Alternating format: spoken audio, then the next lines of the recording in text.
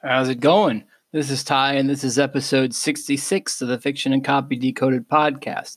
I'd like to welcome you, and I do. Welcome. This is going to be an extremely short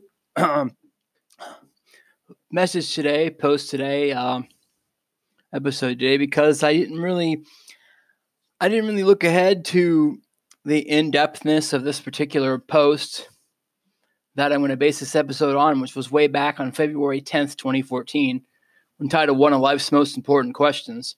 I mean, this has far-reaching implications depending on how you answer this particular question or if you want to ask this particular question, which a lot of people actually do ask.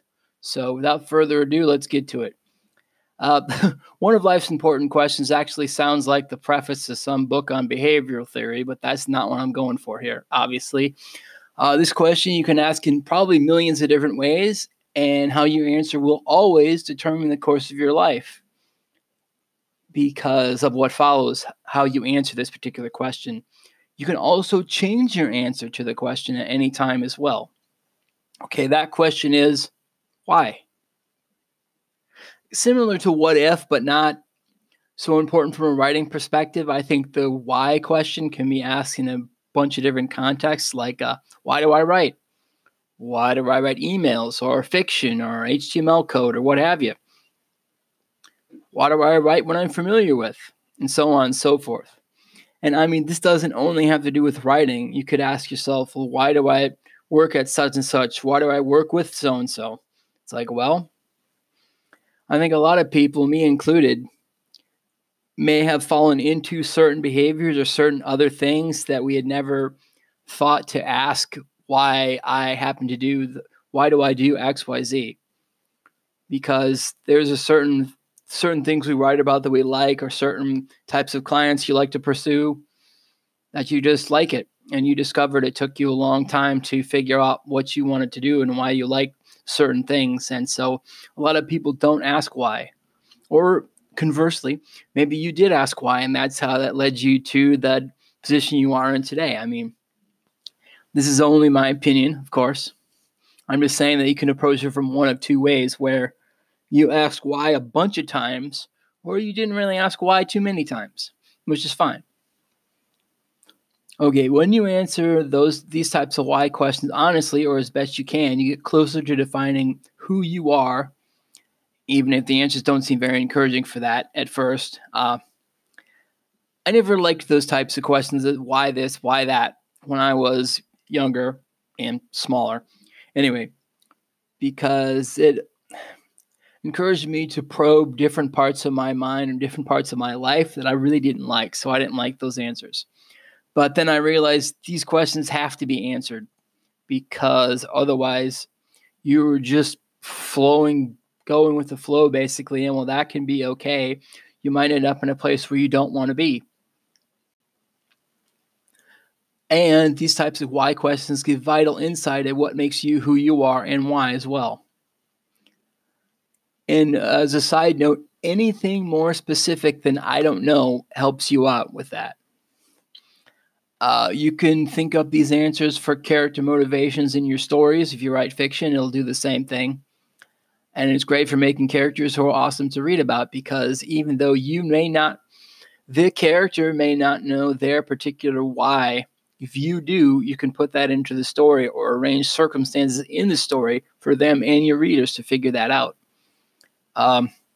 You can also ask questions about your readers and prospects as well, like, why do people visit my website? Why do people read my blog? Why do people read my emails? And what's cool is that if these questions involve other people, you can also ask those other people for the answer to that question if they know it, because that'll give you clues on what they like and how to reach them. Unless the answer is, of course, I don't know, I just like it. Or if it's less than specific. Sometimes people don't know why they like something. They know that they like it, and it's awesome. And that's all they know about it. And they keep coming back for some intangible, which sometimes is an interesting thing to ponder as well. But I'm looking for, if you are in the boat where you've asked a specific question, gotten a specific answer, which may or may not happen very often. And I mean, you'd like to answer those for yourself, but you can answer those for others as well if you're involved with them.